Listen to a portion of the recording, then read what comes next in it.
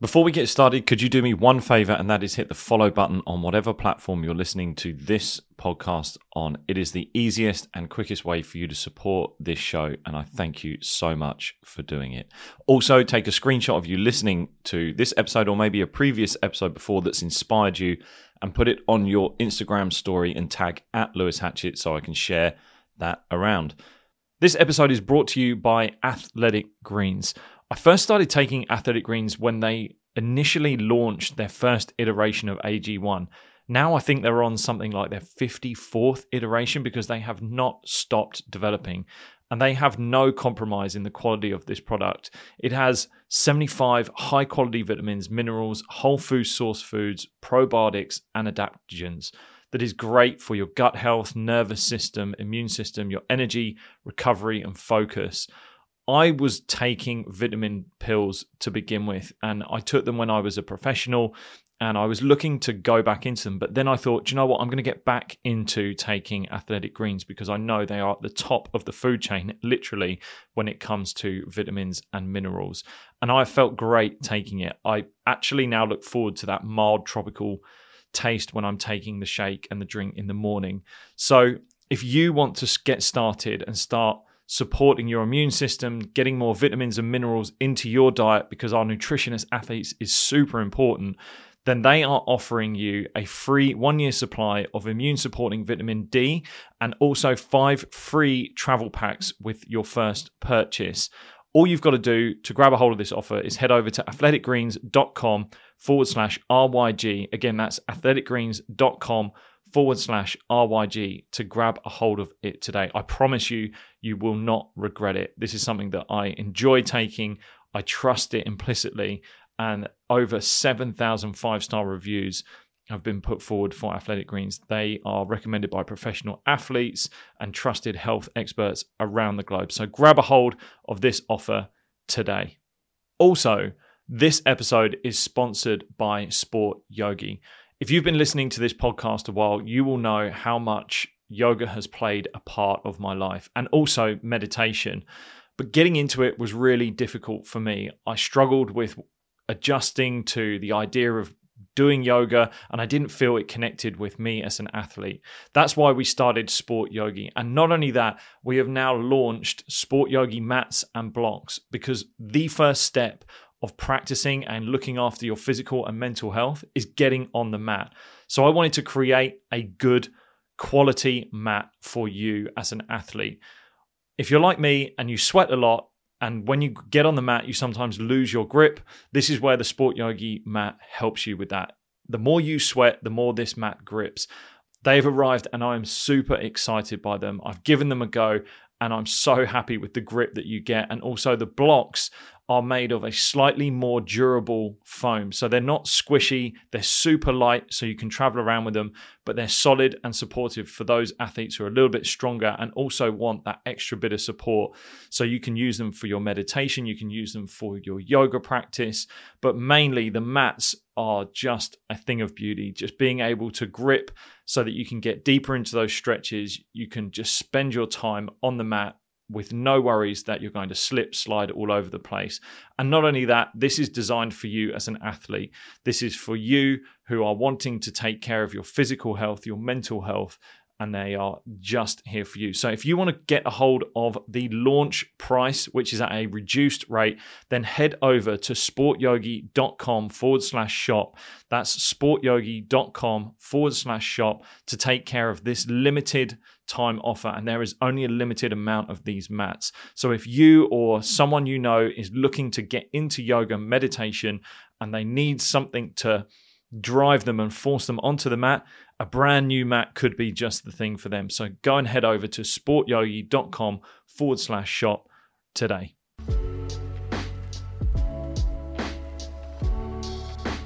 Welcome to the Raising Your Game podcast, where I connect well-being and performance, as well as speaking to those in the world of sport to share the experiences, practice, and wisdom that can help you in raising your game, both on and off the field.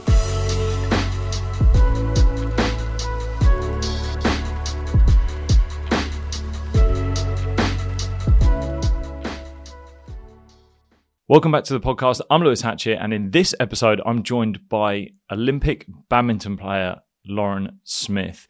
We go into so much, and Lauren blew this episode out of the water.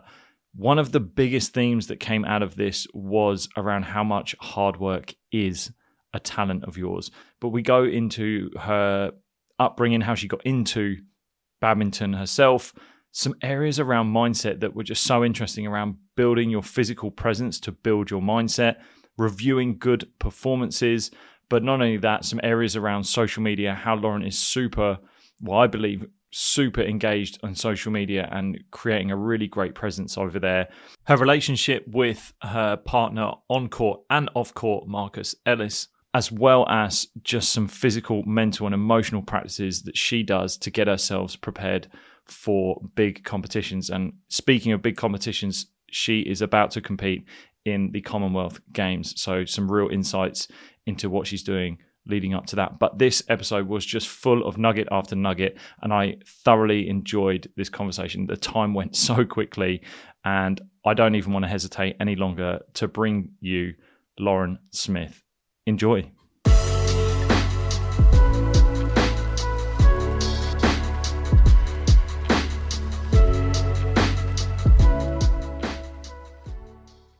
Lauren, thanks for coming on and doing this. I'm super excited for this conversation. Thanks for having me. It's good to be here.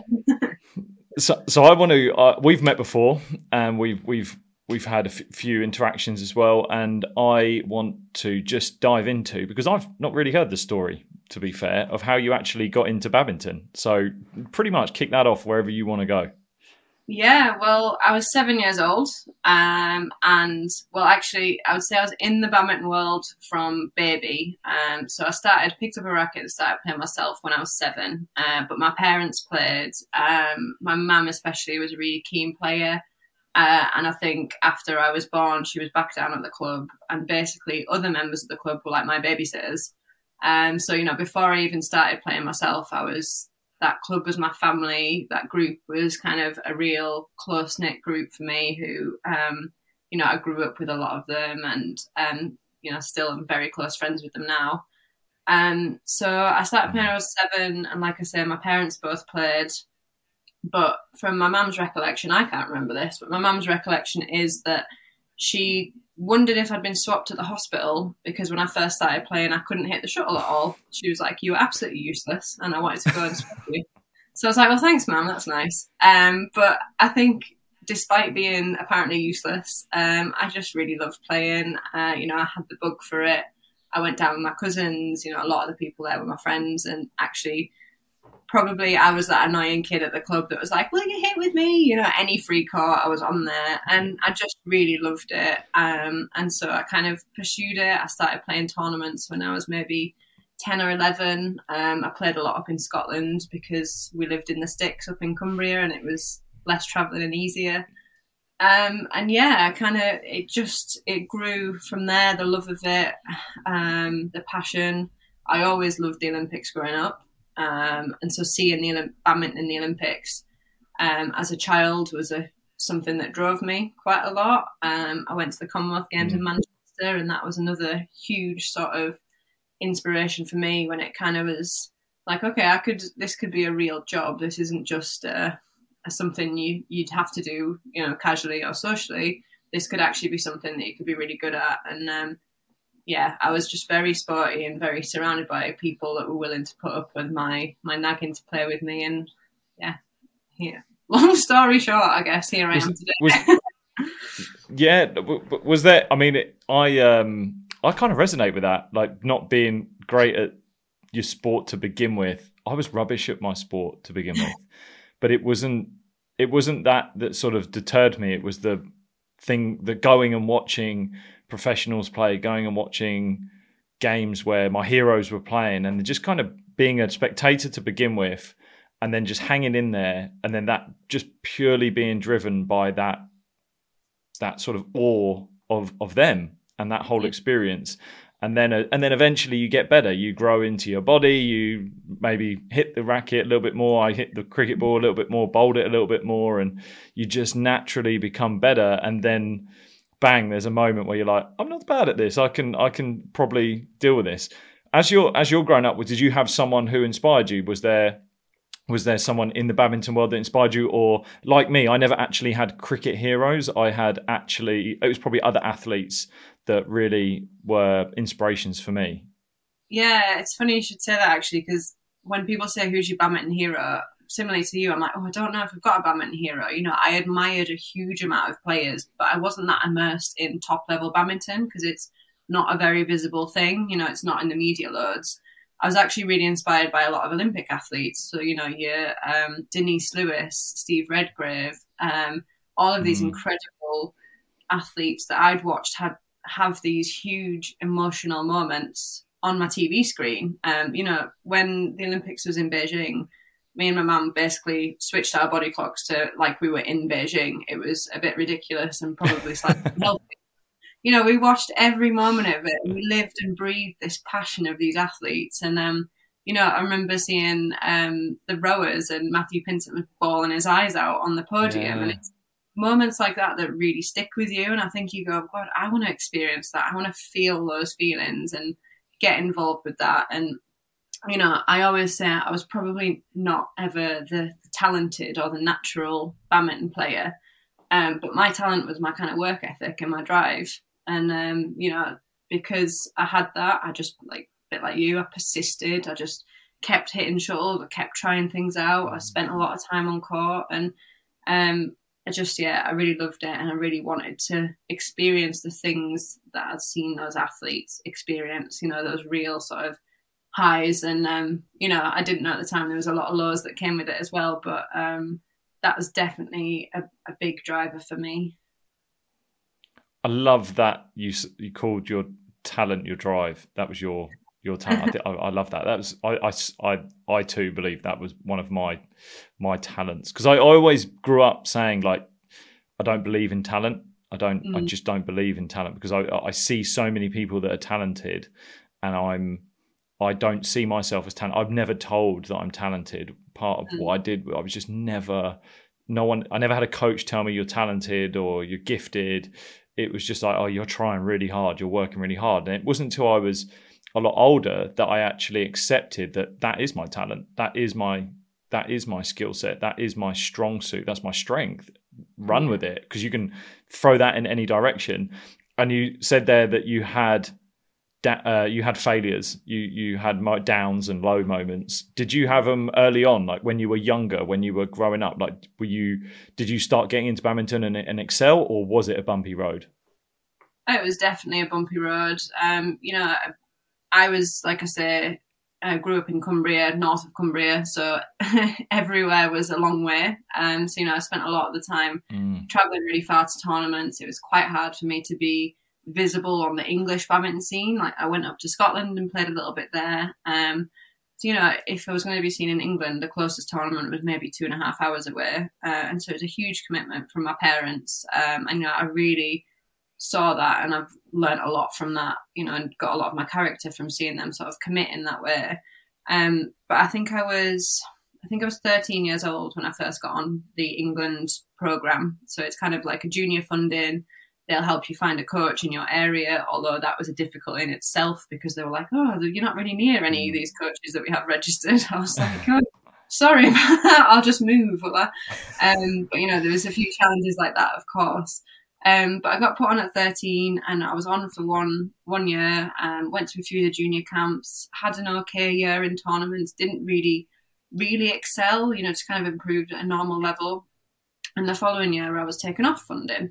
And it was a huge it was a bit of a kick in the teeth at the time, but then also now looking back, I know what a crucial moment that was for me and for how I am as a person, because I literally remember the conversation when we were sat in the kitchen.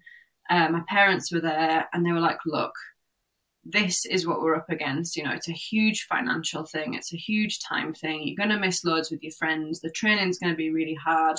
There's no guarantee you're going to make it. But if you want to, if you want to put the work in, and if you're determined and you're passionate, we will absolutely do all those things. We'll find a way. We'll find you a coach. We will travel around the country and give you the best chance we can. And I don't even think there was a nanosecond of break. I was just like, yeah, of course. There was no doubt in my mind that was what I wanted to do and that I wanted to give it the best shot. And again, at the time, I didn't really realize what a huge commitment that was from them and from the people around me. We found sponsorship from local companies. We had friends that would coach us. We pulled all sorts of favours with the council to get courts. And it was a huge sort of thing for my parents on just an organisational side of things. But actually, we did all that stuff. I worked really hard. I was even more determined to kind of go, hey, I'm in England. Actually, I am good enough, and I'll show you I'm good enough. In a sort of like, I'll prove you wrong way. And 1 year later, I got back on funding. I had a brilliant year of tournaments. I kind of beat people that I never should have beaten. My dad said he was stood on the balcony at one tournament, and I was playing a girl, and they were going, "Who's this girl on the end playing? Who's she? We've never seen her before." And I got to the semi-final of a nationals, and it's kind of something that has shaped me massively. Was them going, "No, you're not good enough," and I went, "No, I believe that I am." I wasn't even deterred by them really taking me off. I was actually driven by it and spurred on by it, and it was kind of a real character building thing. And looking back now, I know that now I can go, well, if times get difficult or things are hard, instead of being like, oh, like, woe me, it's really backing off, I'm like, no, I can fight this. I can grow from this. I can be better from it. And I honestly think if that hadn't happened, I don't know if I'd be here now, with kind of the results that I've had, fortunately. Yeah, it's a really common theme and actually doing a lot of diving into some of the literature and studies around what you would call like elite athletes and the super elite athletes. These would be Olympic athletes, but also then the super elite are your multiple gold winning athletes. Like they win multiple games and they win them. And one of the common threads amongst all of them is that there is a moment of struggle in their upbringing. They have faced a huge adversity, and that is a massive spectrum. And obviously, each individual's adversity is completely different. So, what it takes is actually recognizing what adversity you've gone through, and then seeing what lesson you've learned and how you can then use it later on in life. I look at many different things that were just so probably what I would say trivial now. You could easily just breeze over them, but I grew up recognizing like that was tough, that was hard, and because I've done it before, I've got confidence that I can actually do it again. Did you feel something similar, that when you had gone through this really trying period, you just drew upon it in any moment that required some sort of grit, determination, perseverance, or resilience? Yeah, definitely. I think it made me have a lot of belief in myself, I guess, if that kind of makes sense. I think I showed that I could come through, and look, I had so much help and so much commitment from my family around me. But then again, that's something that I can still rely on today. When times are tough, if I need to fall back on my parents, they're very much there for me. I've got a huge support group network back up at home of those people that kind of went through those tough times for me. And I think that it's just a huge sort of confidence thing that if you're having a bad time, of which, you have a lot of low points in your career or a lot of lulls in performance, some recently, some over the past 10 years, that I've gone, well, I can do this and I can come out stronger on the other side. And it's almost like I'm not a quitter. I've always kind of looked at my badminton career and gone, oh, I'll retire when I feel ready, or I've never set a date on it, or I've never done this. I'll retire when I think that there is no stone left to turn, if that makes sense. Because whatever kind of badminton throws at me, or life throws at me, or anything else that comes into my life, I'm like, well, I can use it as something to make me stronger, to make me better. And it's sometimes in those moments you don't think that, but when you have a moment of calm and you kind of step away, you feel those sort of things coming back and you pull on those memories. And there's been ones more recently than that one. That was a huge sort of building block. That was the first time that I was like, okay, I've come up against a bit of adversity and I've thrived on it. So that means that's my character and I can do that. And that's definitely something that is shaped me as an athlete in the way that, not even that I am just throughout my career, but in the way that I am on court. You know, if there's a match, I'd say Marcus and myself in mixed are quite known for turning around matches that we should lose almost, for being down and out, whether that's like a long way in a set or a match point down.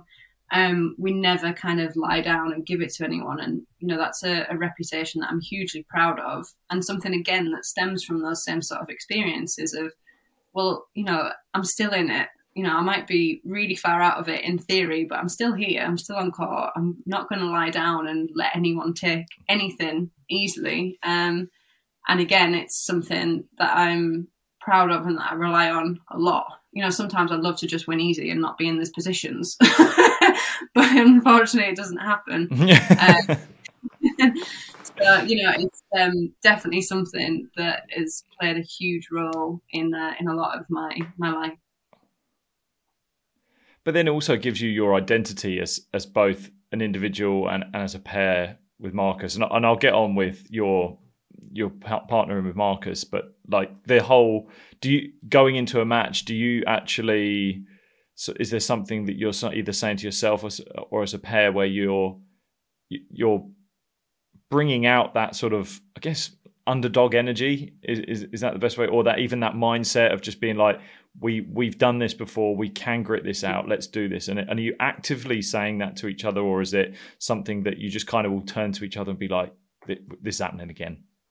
Yeah, I think definitely in game situations, you know, before the match, it's usually these are the tactics, this is how we want to play, this is what we can do well. But even when we talk about what do we do well, you know, and some people are like, oh, we've got this great attack or this great drop shot, this great set piece. Me and Marcus are like, we just get a lot of stuff back and we're really annoying, you know, which is kind of like that identity. It's like, we're on there to be annoying.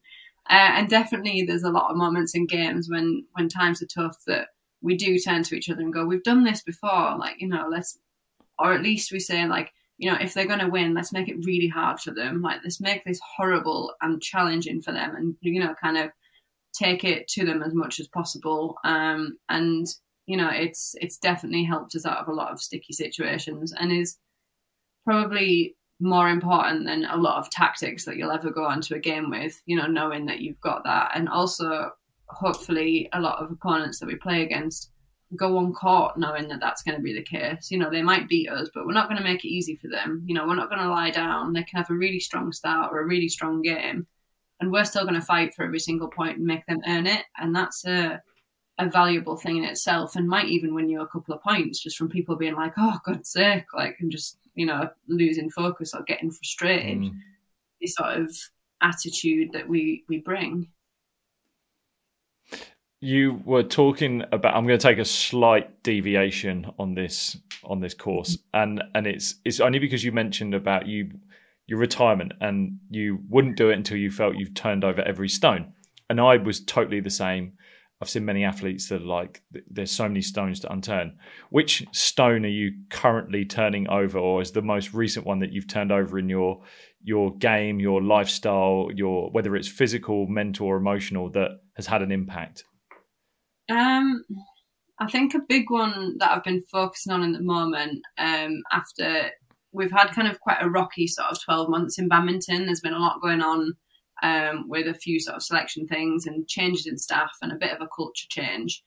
And so it's been a really sort of rocky year, and I lost a lot of my enjoyment of the actual training part of the game. And also with COVID, with less competition, you know, huge amounts of training means that you have to sort of be able to enjoy those and thrive on those blocks, which is in the badminton world, we just usually play competition all the time. If you train for 3 weeks, it's like the longest training block ever. So a big thing that I've been focusing on recently is finding that enjoyment again, almost remembering these things that I'm talking to you about, of when you were a kid, why did you start playing? Why did you love it so much? Because it's very easy to lose sight of all those things and to get bogged down in little details that don't really mean anything. And I think also get bogged down in trying to turn too many stones, as silly as that sounds. But, you know, I got very into the nitty gritty of certain parts of the game, and, oh, this isn't very good and we need to do this better. And actually it took away from a couple of things that I was doing well and that made me a tough person to play, because I was trying to change my game to these little things that I might have seen other people do. And, obviously there are certain attributes or techniques in a game that I need to still improve on, but I also have to improve on them in a way that relates to me as an individual, not in a way that relates to this player over here who might have a totally different skill set. So I think a big thing that I've worked on recently is just, again, finding that love of the game. Why do you play it? What is it that makes it fun? And, not sort of stressing about my performances, or maybe, stressing about the little things so much, because I was really kind of giving myself quite a hard time. And so, I've been working with a sports psychologist, which has been really great. And kind of unlocking that side of things and hoping that that's going to start to translate into how to sort of be more in control of when I've got that authority on court, if that makes sense. When I step onto a match, instead of just hoping that it's going to be a good day and I'm going to have a great presence, is how am I going to have a great presence on purpose? If that makes sense. So that's kind of the rock I'm trying to turn right now. That's brilliant. That's such a cool one. I mean, one of the first exercises that I do with clients on the Mind Strong process, and it's literally the first exercise in the Mind Strong journal, is the earliest happiest memory. It's going back to younger versions of yourself and reconnecting with those reasons why you got into it. So like my earliest happiest memory is when I was playing cricket in the garden with my brother, and I will just describe that memory of like what I felt, that I felt enthusiastic, I felt energetic, I felt connected to my brother, but I also felt valued, needed, and I felt that I was contributing to something because we were playing these imaginary games. And that for me is kind of like a depth of why I will do something. And it's a very simple exercise. It's just simply go back to an early memory. It could be an achievement. It could be a holiday. It could be a moment with friends, and just describe what you felt in it. And it hasn't got to be everything that you need right now, but there'll be some clues, because we just allow life to get in the way. Life just gets bundled on top of us. And being a professional athlete, there's a shift that happens, isn't there? Once you shift into that really elite setting, you go from, I played this game in the garden with my family, to now I'm doing it and trying to uphold a career, and there's stresses in there, or there's expectations from different coaches. But what you should really never lose sight of is like why you did it in the first place. And what you're saying there is such a beautiful message, and it's lovely to know that you're doing that, especially going into these games. So it's going to be more exciting to see that and be able to watch you to bring that out. Is there a sort of, you said you want to feel dominant on the court. Is that a real feeling of something that you had felt you weren't doing before, or had you recognized there were times where you had felt that dominance and you were like, that worked and I need to do that again? Yeah, I mean, it was a little bit of both. I think, I've always known that when I play my best, in fact, some of the games I'll come off court and, the games when you might have experienced similar, it's like my racket was a magic wand. It just couldn't do anything wrong. Like, It was just one of those days where you just like, I'd have to bottle this and just have it forever. Wizardry. One of those wizardry days. I love that. I'll come off court and, we do a debrief with the coaches straight after. And I barely remember what happened in the game because I was in the zone. I'm in my flow. Everything's working. But I also recognise that what I do remember of the game is that I had a presence on the court. I definitely, mixed doubles especially, you play a man and a woman, and quite a big part of the tactics of the game is exposing the woman on either side. So, you have to be, as the woman on one side, you have to be going, well, I'm not going to let you as the man or the pair bully me or expose me, but equally I'm going to try and bully you from a tactical side of things. And I always recognized that when I had those good games, I had that confidence, I had that authority, I had that dominance on court. And, I've tried to work on confidence in a lot of ways, and, how do I be confident and how do I this? But for me, it's quite an unnatural thing. So actually, I've found that working more on my authority and my presence on court has actually led to confidence. Because confidence comes from good preparation and from, years of work and what's led into things. It's not really a momentary thing. So that's definitely been something that I've known over the years has made me good. But equally, I think, like I said, with a lot of the sort of mess that has gone on at Badminton England, I found myself I was shrinking, I was being very quiet, I was very sort of, emotionally it was one of the really hardest times I've had. And that had a huge effect on me and kind of sent me the other way. Very quiet, very negative, lots of sort of negative self-talk, and feeling like I was being the one that was getting bullied on court. I was exposed, or if we were playing a game, I was kind of hiding. And I just recognised straight away that was a very negative trait for me. So it kind of works on both sides of it. I know it makes me play well, and equally I know that not doing it doesn't make me play well. And it's been a great way for me to start to tap into the sort of confidence side of things, because, like I say, confidence for me isn't something that I can just turn on. Yeah, I think it's Tony Robbins, the great Tony Robbins, that says like your physical energy, your mind will follow your body, and it is so true. Like there is the mind body connection of everything, but if you are mentally feeling low, like your body will follow that. So like you said, you'll shrink, you'll round off. So the opening up of the body and getting out there and changing your body language, like just is dragging your mind to get out of that state. And it's nice to hear you saying that. And especially to say that confidence was not natural to you. I think there'll be so many people that will resonate with that. I think that especially now, the world we live in, like I think self-confidence is at one of its all-time lows. I think many athletes I'm seeing and speaking to, even whether it's young entrepreneurs or business owners, even that are older, there's a real confidence crisis and just a lack of understanding where we get that confidence. And some people try to kid it, like you said, it's built over time. You can't kid yourself with that confidence. So you need to be able to tap into, whether it's those early memories of yourself, moments when you've achieved, or like you said, recognizing when it's worked well and what that looked like, what that sounded like.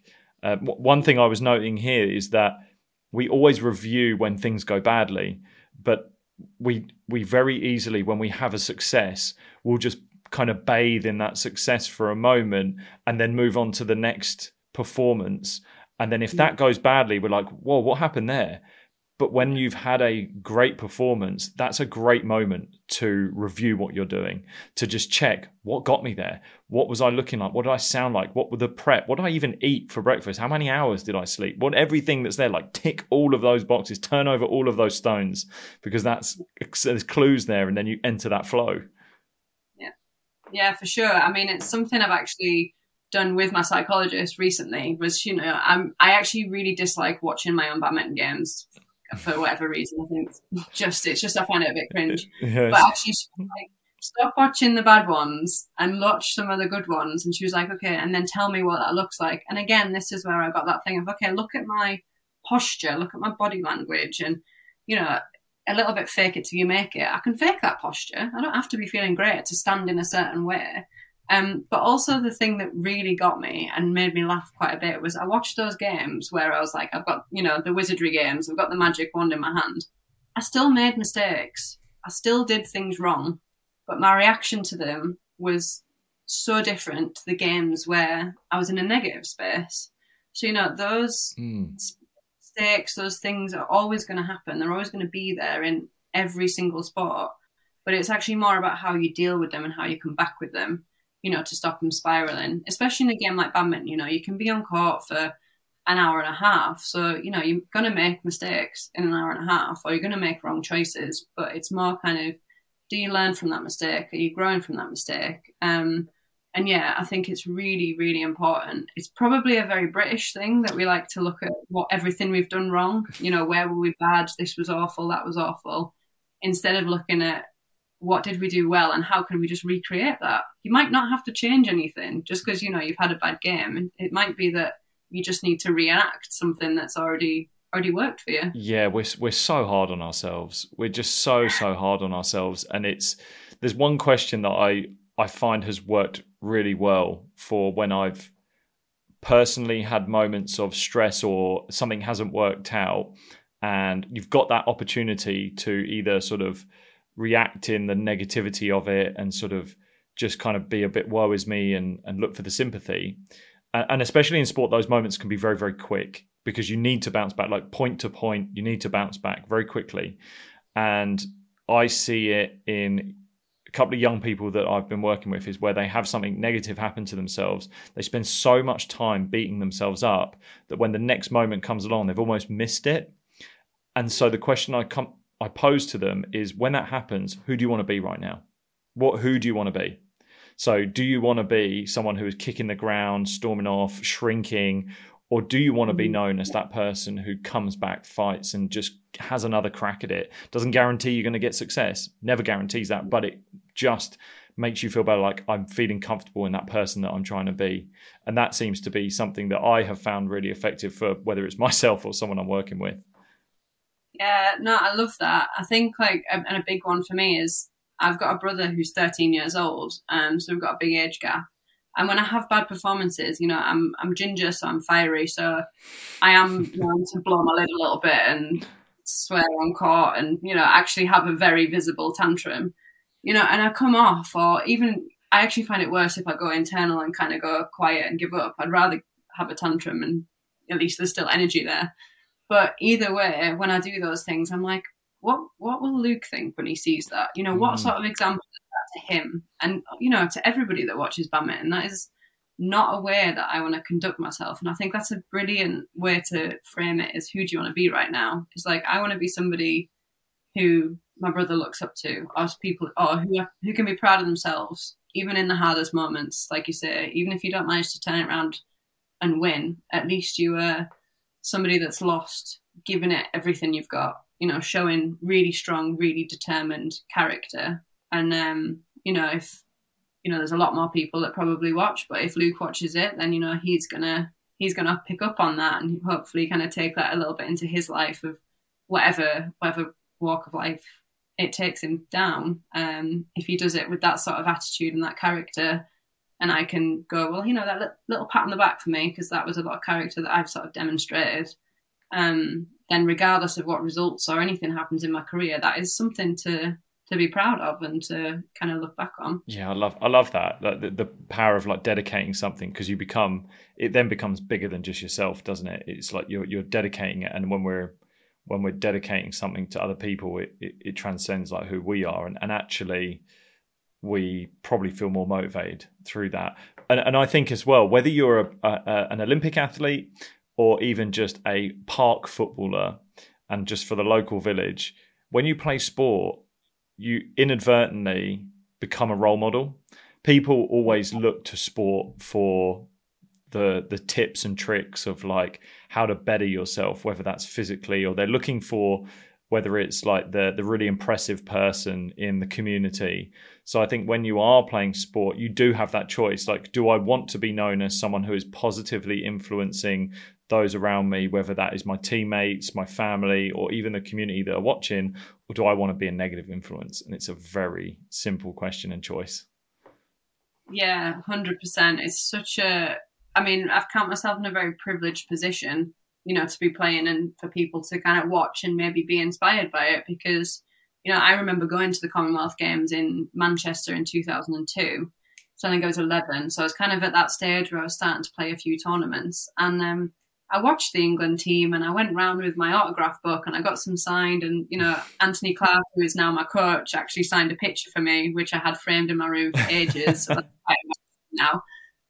But, that sort of thing inspired me and drove me to work really hard and dedicate myself to this career, to the point of me having the greatest experiences of my life. I've traveled the world. I've had some incredible matches. I've learned a lot about myself. I've made loads of great friends.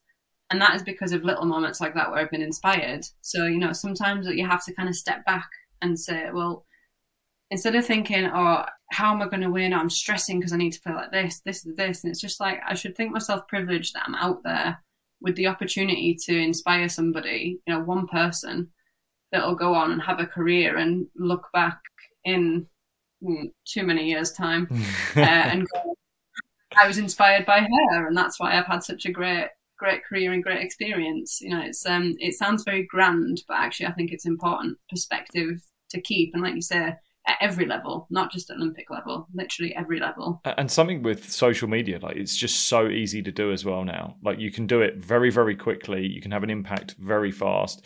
I'll probably get 1 or 2 messages a week from people that are just saying like, I've done this, or thank you for this sort of video that you put out, and it really helps me in this situation. That one fuels what I'm doing, and that just really fires me up. And I think as well, it just shows that you don't with social media, you don't necessarily have to have done so much to do that. You ultimately just have to have that little bit of credibility, which is built over just a short period of time. And then you're offering that advice, you're offering those tips that people are just kind of waiting for. They're following you for a reason. They're following you for a reason. And whether you've got 100 followers or 100,000 followers, like think of just, I saw a really cool video of it was a young gamer who was like, it was a viral video, and he was just like on a video game stream. And someone had like commented saying like, dude, you've only got like 15 followers and 15 viewers. And he was like, that means I've got 15 people in the room. He's like, imagine if you had 15 people in the room listening to you, like you would act differently. So it's almost like not your viewership that's the big thing. It's like, what are you saying? Like, what are you doing? Like that value you're bringing people, you can inspire people very, very fast. Yeah, it's a really great thing that we've got now. Obviously, you know, social media has its ups and downs. I totally understand that, but I do think that sports people should view it as an opportunity to put themselves out there and inspire. Because also, you know, Marcus and I were having a discussion the other day, and he was saying that I think a lot of young people, or you know, junior badminton players, for example, look at people that have achieved medals or have reached high levels and think that they're superhuman. Think that they're not normal people who've gone through normal lives, and actually it's not the case at all. You know, we're all human. We're all these very normal people that have had normal upbringings, and you know, yes, we've absolutely had a lot of opportunity and good people around us to get here, but anybody can do it. You know, literally whatever sport it is, you can achieve great things, or you know, you can have a great social life from getting involved in the sport. Whatever it is you want from it, it is attainable, because we are all human at the end of the day. And I think social media is another opportunity to kind of put that out there of, you know, absolutely there is real hard work, real dedication, you know, real sort of high energy levels, all of that sort of stuff that does go into it. And you will never get away to a top level without that sort of thing. But then at the same time, everybody's capable of that, you know, and, you know, you can still put on social media, I'm really tired today. This is so today. Today I'm doing my laundry. Like, you know, it's very human and hopefully very relatable for a lot of people to kind of just go, oh, okay, actually, they are normal, and that could be me. You know, this sounds like my life, if that makes sense. Yeah, it's a real common theme. And one thing I've always said, I funny enough said it to someone last night, I was saying one of the things I truly recognized when I became a pro, and I was very similar, like I had got autographs off guys that I ended up playing with, and then they're like your idols, and this is a huge moment of you getting their autograph, and then suddenly I'm signed to the team and I'm in the changing room, and it's just one of like the most, not, it's an underwhelming experience, not because they are underwhelming, but because you're like, I've for years been putting these people on pedestals, and they're just humans. They're just, they've got kids, that the conversations they're having are about their kids starting a new school, or they're getting married, they're going on their honeymoon, they're literally doing life. They're just doing, but their job just happens to be in the public eye, and they're playing a sport. And I think when you recognize that, especially as a young person, when you hear they are just normal people, it does make the experience that you're going through valid. it makes what the experiences that you're having, the ups and downs valid. They've had them. They've also probably come from a very similar neighborhood to you. They've got neighbors that are tradies, that are accountants, that just everyday people that they're around them. They've gone to maybe a state school, and that experience is not too far away from yourself. And if anything, there's obviously stories of people who have come from extreme hardship and real humble beginnings, which are the American dream stories that you hear, which are, again, possible. So it's just, I work with some young guys who, when they hit an obstacle, they're like, maybe this isn't for me. Maybe I'm not one of them. And I always say, like, you're so much closer than you think, that it's in this moment when they chose to not give up that you get the decision to do the same. You get the decision to do the exact same and not give up and persevere and keep going. So, yeah, it's a great message that you're just not that far away from being as human as they are. Yeah, absolutely. And I think also important to remember, as you get older in your career, you look at when you're younger in your career and you're going, oh, these people are superhuman. These people are amazing. And as you get older, you kind of become very desensitized to what it is that you do. The day-to-day things that I do, I go and I train and I do some weights, and, I travel and I play tournaments. And for me, it's very normalized and almost mundane. And actually, I have to sometimes remember that people think that this is people's dreams. This is my dream, like definitely my dream. And so I shouldn't let it become totally normal. It has to be normal to have to go about it and have to go through certain things, but actually remembering that this is what I did. I sacrificed social situations. I missed seeing friends. I moved away from family. I did all of this because this was my dream. And I have to remember that, so because that, again, is another really big motivator and something that you can kind of become very desensitized to. And I think it's very numbing I've been in a professional athlete for 10 years now, which is bonkers, because if I asked 11-year-old Lauren, what do you think about this, would you take that, she'd be like, oh my god, yes, that'd be amazing. And now I'm kind of like, oh, it's been all right, I'd like some more. And it's, again, stepping back and going, people think you're a superhero and you live the best life ever that they would that they think is a dream, and you have to remember that side of it as well. Yeah, go give yourself the credit that you deserve.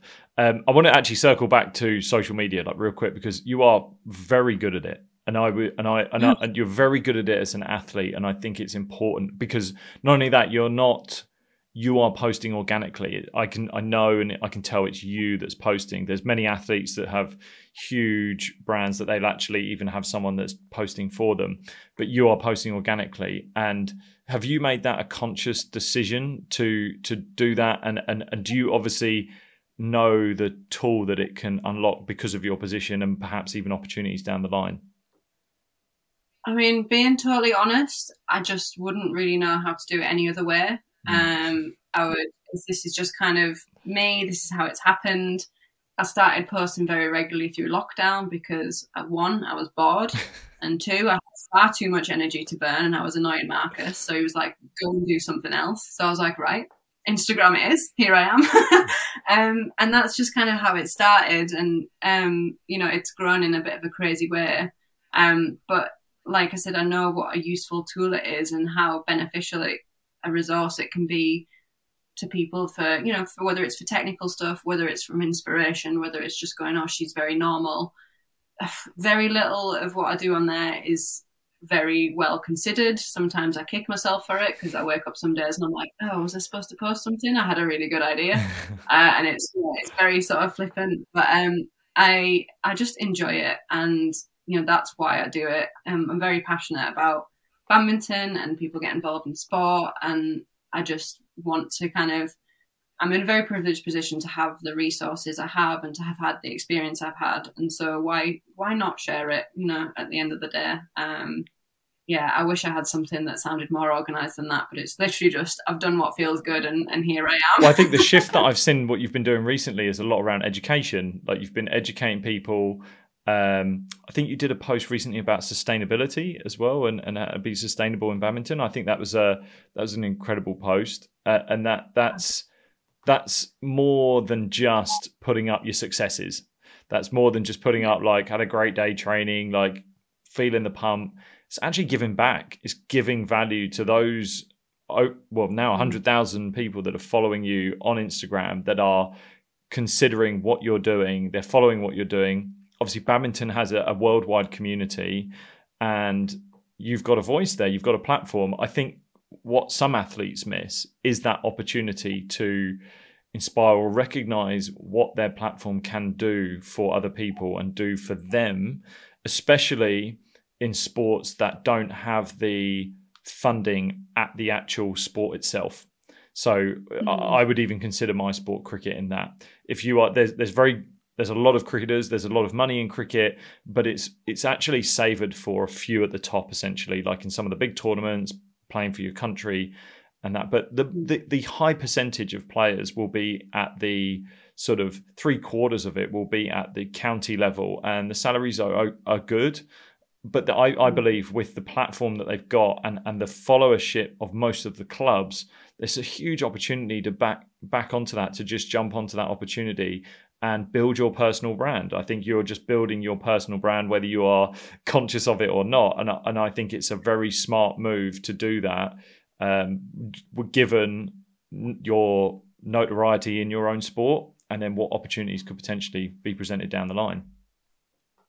Yeah, I mean, that's definitely a great thing that has come of it. I've had a lot of opportunities. I've got in touch with a lot of companies, whether it's kind of to do with recovery products or, guys like you who've got really great resources for me, like the Sport Yogi app. And it's kind of, a lot of those things have come along with it, and I feel, again, very privileged. But I also know that one of the biggest problems in badminton in the UK especially is its visibility. It's not in mainstream media, it's not on the TV.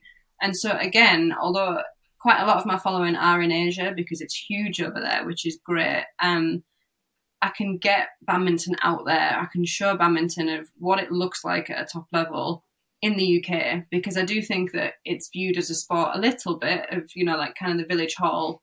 Like everyone goes, oh, do you play like badminton? I'm like, I literally can't think of one shot that I hit like this.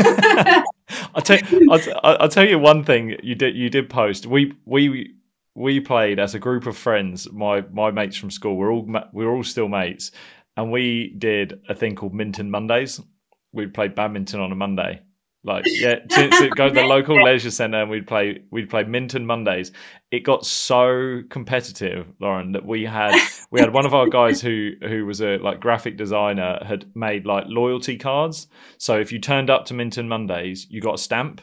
And then if you achieved a certain amount of stamps, you got in for the meal at the end of sort of our season that we were creating. But one of the things that came up on your social media was how to serve. My serving was dreadful. It was either throw it up, hit it, miss it, hit the net, and then you did one that was really quick on how to serve. I was like, oh my god, I'm banking this, and that's for me. but so from that, thank you. But also, I think you're right. That's a really good point about making it visible in the UK. And you've probably got a great opportunity coming up with the Commonwealth Games. Yeah, for sure. And by the way, I'm totally stealing Minton Mondays. I'm having that. It's amazing. I think, again, the thing in the UK is the accessibility to high level coaching. So again, if I can do a video that takes me 20 minutes to make and probably a long time to edit because technology doesn't like me that much. But, it's very minimal effort for me to put something out there like that. And it can help people that are having a really fun time with it, and get people to go and have a bit of fun and get a little bit better when they're playing. Because, kind of if you get a bit better, you start to enjoy it a little bit more. And I think, that's a really great thing. But, for sure, the Commonwealth Games is a massive opportunity to kind of get badminton out there. It's a big sport there. It's running for the entire 2 weeks, so not only hopefully will we get quite a lot of visibility on the TV, on the BBC or the Red Button, we'll actually get people coming to watch. And you kind of hope at these multi-sports events that you'll get people that are obviously loyal long-term viewers, but you'll also get people that are come into the Commonwealth because they want to watch a few sports and they go, oh, badminton, that might be interesting. And again, get it out there, get people seeing it. And also a huge thing for me is, am I going to, who do I want to be when people are watching it? Can I put badminton's best foot forward. One of the best ways to inspire people is success, really. If we're being totally honest, if you've got a medal around your neck, your voice is a little bit louder, or you're going to be in a few more papers, and people might kind of go, oh, that looks fun, I'll pick it up, I'll tune in to watch this game. And so, I'd love for myself and the rest of Team England at the Commonwealth to have that sort of success that can push badminton out there a bit more, and kind of definitely in the UK, but across the world, of course. The more people playing, the better. Yeah, I'm going to tune in for sure. One thing I kind of again want to take a little bit of a hard steer on is your relationship with Marcus. So I find it fascinating. Obviously, like you're partners on court and partners off court. How does that dynamic work? Talk me through it. We actually, so first question I always get asked is, were you partners off court or on court together first? So we were actually playing partners first. Right. We played badminton together first. We've known each other. He's kind of 2 years older than me. We've known each other since we were teenagers. Obviously been at the badminton centre together a long time. But we started playing together and we just kind of got to know each other, and we're like, oh, you're quite nice. And so that kind of, the badminton came first and the partnership came second. But I don't really know how to explain it. It's a really difficult one. I think the best part is that you get to share these incredible experiences together, and that when you're in those matches and things are really tough, and you can kind of come together and really fight hard and be tough in those moments and have each other's back. It's a really it's a moment that kind of adds to your relationship. It really increases the bond that you kind of have, as cheesy as that sounds. And I think it also has its challenges. We spend a huge amount of time together. We live together, train together, travel together, play together, all of those, like, work together. So it can be very intense at times, and we have had to learn how to make that dynamic work when things aren't quite going how we want them to go. If performances aren't right, or if it's a bad day at training, how do you make sure that bad day at training doesn't come home and kind of make the home environment uncomfortable? And it's taken work, but I would say in general, a lot of how we are together and how we've worked together has just kind of happened very naturally. I think we're two very driven people. We share the same goal, and if we do achieve those goals, when we have successes, those moments that we have together are, absolutely incredible and hugely memorable. And equally, if we don't have success, we can come together even more and kind of think how we're going to turn this around, how we're going to make this work. And there's not any better feeling than being on court with somebody that has your back 100%. Partnership dynamic in doubles is a huge thing. I've played with a number of different partners, especially in women's doubles over the years, and finding how you communicate and what you say to each other between rallies and how you get the best out of each other. It's always taken quite a lot of working out, whereas with me and Marcus, it just happened. Yeah. It was just natural. It just worked. And yeah, the only thing that's been hard is managing when times are tough. So yeah, it's an interesting dynamic. I'm not sure it would be for everybody, but it definitely works well for us. Yeah. Is there anything that you do to potentially switch off and get yourself away from just badminton, just the training, the badminton, just allow yourself to switch off? I know you've got your dog, but is there anything that you both actively do? Because I'm sure you're both hypersensitive and aware that burnout's a real thing, and you actually are in a position where you could run into that wall quite quickly, just given that you're together all the time. And sometimes, obviously, there's athletes out there that will come home to their partner to escape their sport. What are you doing in order to get that escape? I think, you did mention the dog. A big thing is the dog. There's nothing kind of more stress relieving than coming home. She's all excited to see us, tails wagging, you forget all your other worries. And we go out for a walk in the evening, just for me, being in green space is a huge thing. You know, again, a little bit from being from somewhere so sort of rural. I love getting outdoors. So the fact that having a dog kind of forces us to go out and do that is really nice and really sort of refreshing. But, you know, we don't have rules of, you know, we can't speak about badminton after this time, or we won't say this, because at the end of the day, sometimes we wouldn't have anything to talk about if we didn't talk about badminton, because it's a lot of our lives. But I think we both have kind of different ways to switch off. I really love to go and cook or listen to a podcast. You know, he kind of likes to do different things to me. And sometimes the best way to switch off is just have a little bit of either time apart or alone time or time with different people, and kind of change the environment, change your mindset. You know, like I said, it's really good to meet friends that aren't playing badminton and that have different interests. You know, that can be really refreshing as well. So, you know, there's no set rules, but we just have quite a lot of very relaxed downtime. You know, we just watch a series and really kind of let your mind switch off. Yeah, nothing hugely set, just awareness of when to give each other space and when to step away and, you know, switch your brain off. Yeah. Are there any other practices, whether it's physical, mental or emotional, that you know you do that will get you into a good place for performance? Oh, that's a good one. I mean, if I'm preparing for a performance, I know that visualization is a good one for me. Yeah, okay. You know, let's picture my best self and how it is that I'm playing well. You know, I really like watching video of opponents on myself to prepare in that way.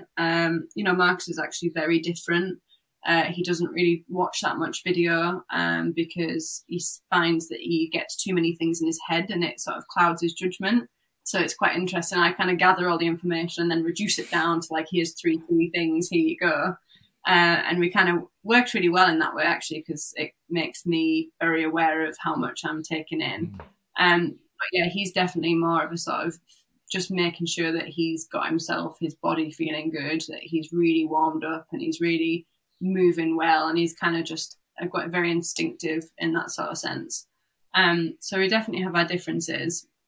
But a big thing for me, and something that I've kind of, I guess, picked up over lockdown and then a little bit much more now, was kind of breath work. So yoga kind of triggered it. I'm very much a mouth breather, for one, and a trap breather. So I get a lot of shoulder injuries from badminton, and we've identified it's kind of overuse of my traps, and I've been changing movement patterns. But one of the times I use my traps most is just breathing and being a horrible mouth breather. So I've been working on that quite a lot, and I've actually found that as I've started to get better at it, at first I found it really it stressed my body a lot.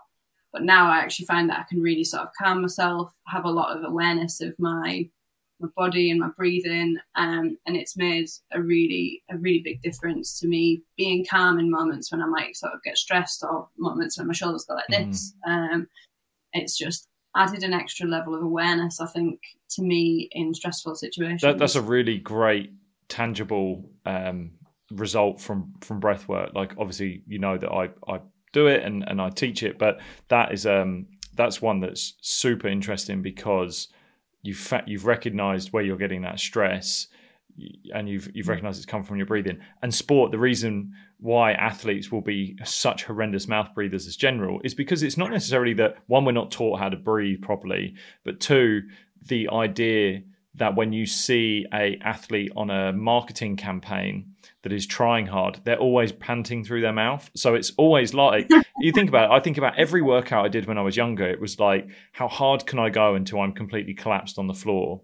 But you can get one hell of a workout through reducing your breathing and actually not intensifying the workout too much, but internally your systems are absolutely fired up, and it's hard work. Like, I'll do my regular breathwork practice in the morning that will be it's 30 breaths of like real forceful breathing, but I restrict my nose. So I restrict the airwaves. So I'm essentially training all the intercostals, all of my diaphragm to pull in air a lot easier, so that when I take a breath at rest, it's stronger. So I do that 30 times. I get to about 20. actually, I'll do it 50. So I do 3 sets of 50 and I get to 30 and I'm like, okay, I'm sweating now. Yeah. Like I need to take a layer off. Like, this is intense. And you realize, like, it's actually not like the big muscles that are working, but the intricate ones inside that are doing all of the automated involuntary work, that if you train them to be strong, then you can allow those big muscles where you get the injuries, like your traps, to relax and chill out. And that's great that you've found that, and hopefully seeing more results, which is awesome.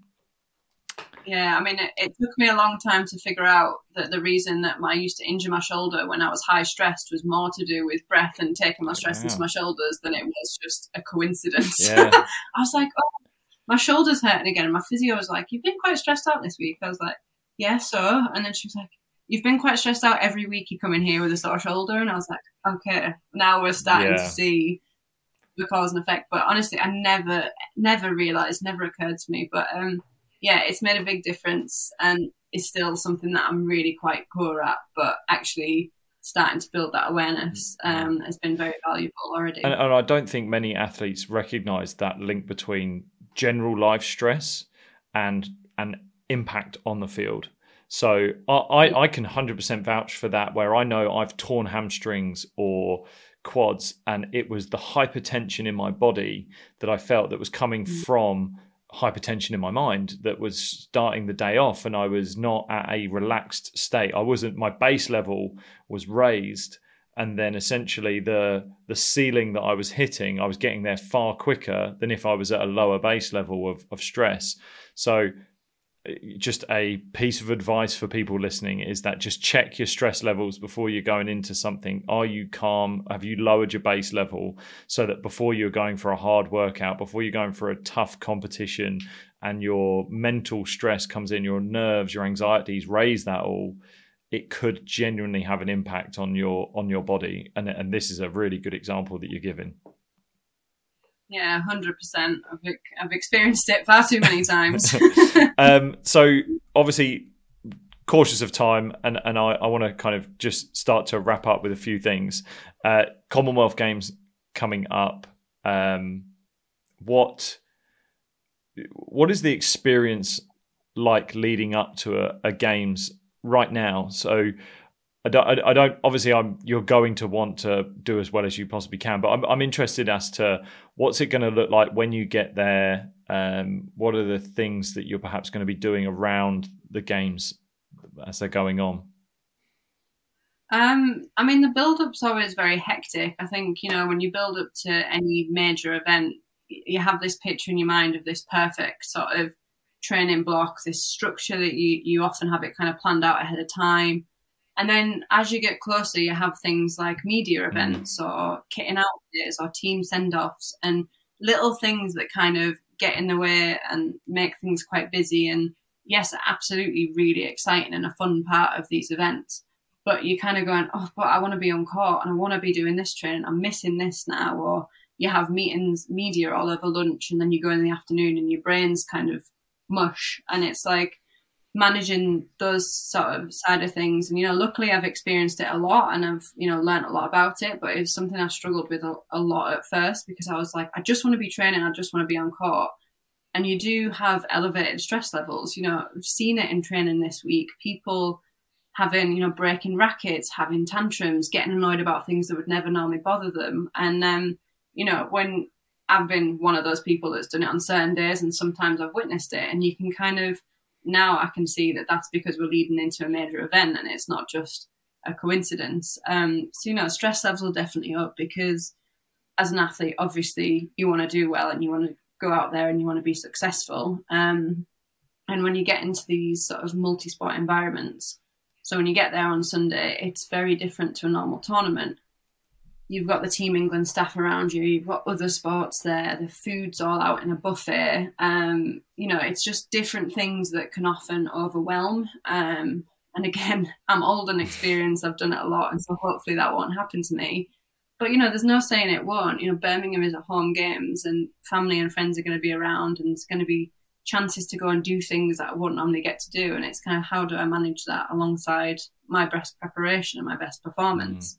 So, there's a lot of considerations different from a regular tournament going into things like this, and a lot of sort of, I guess, background noise or distractions and other things that can take your eye off the ball. And for me, it's not about ignoring those other things or pretending they're not happening or trying to lock myself in my room and pretend nothing's going on. It's actually about finding the balance of how do I go there and thrive from that environment? How do I get the energy from team and the other athletes? And I love speaking to other athletes. I think it's so enlightening. Okay, so how do I do that in a way that doesn't mentally tax me for my matches? And finding that sort of balance and getting the joy of, okay, I've worked really hard to achieve going to this event, so I want to be able to enjoy it, but I also want to perform well.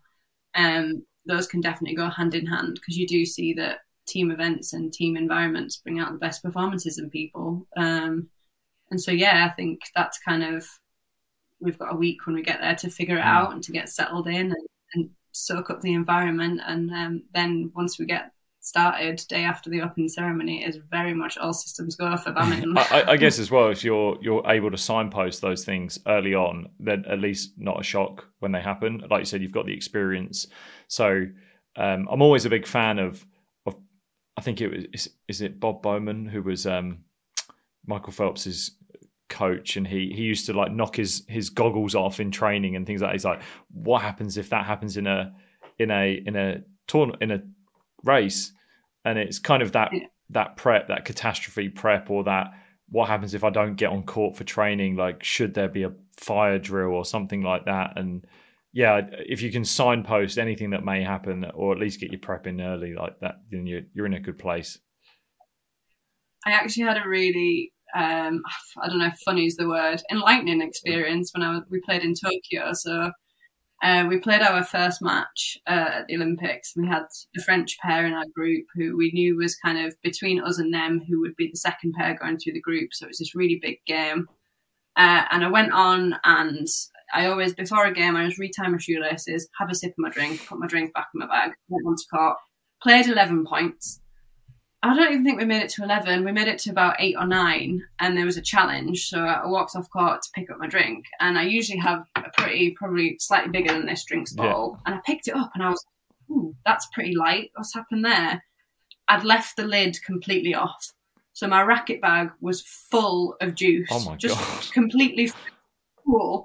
And I just, it was quite a nervy game. It was quite a tense start. And I just went, what else could go wrong?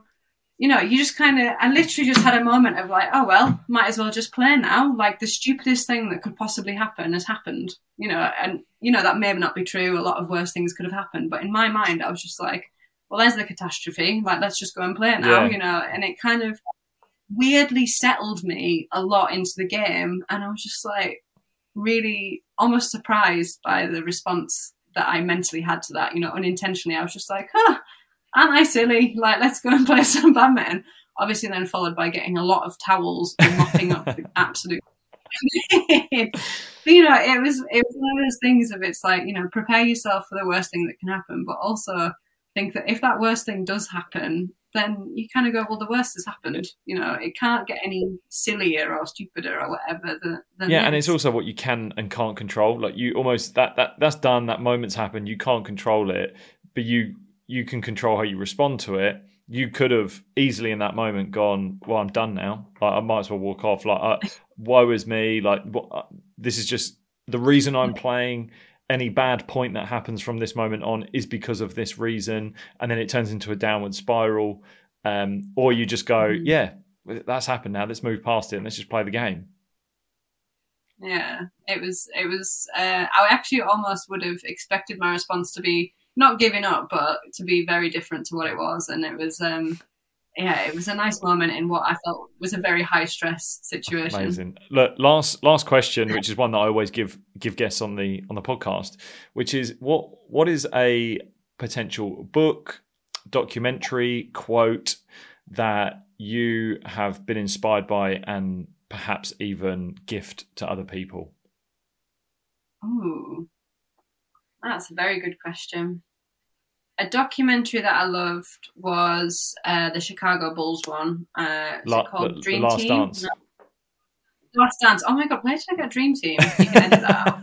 The Last So yeah, The Last Dance. That was amazing. I just think that Michael is just an incredible competitor. You know, very different to how I am as an athlete, I would say, but just a really unique and incredible mindset towards sport, and the sporting part of it is just really, really cool, really inspiring, and very much made me want to go to a lot of basketball games. And a book that I really loved, another Michael Johnson's, I think it's either Gold or Gold Rush. Yeah. I think I've got that right. He's got a book, and I read it many, many years ago now, and I just found it really inspiring because he was very much I guess no stone unturned, you know, hard work, and hard work is your talent sort of person, and it resonated a lot with me, and there was a lot of really great sort of lessons and quotes in there, so yeah, that would be a great gift. Amazing. Look, this has been I've loved this has been a great episode, and I'm no doubt there's going to be tons that people are going to get from it. Where is the best place to send people? What's the best place for people to find you? I am, as you say, usually around on Instagram. It's just at Lauren Smith. That is probably the best place to find me. I'll put all the links in the show notes. But Lauren, thank you so much for tuning in and doing this. I really, really appreciate it. No, it's been great. Thanks so much for having me.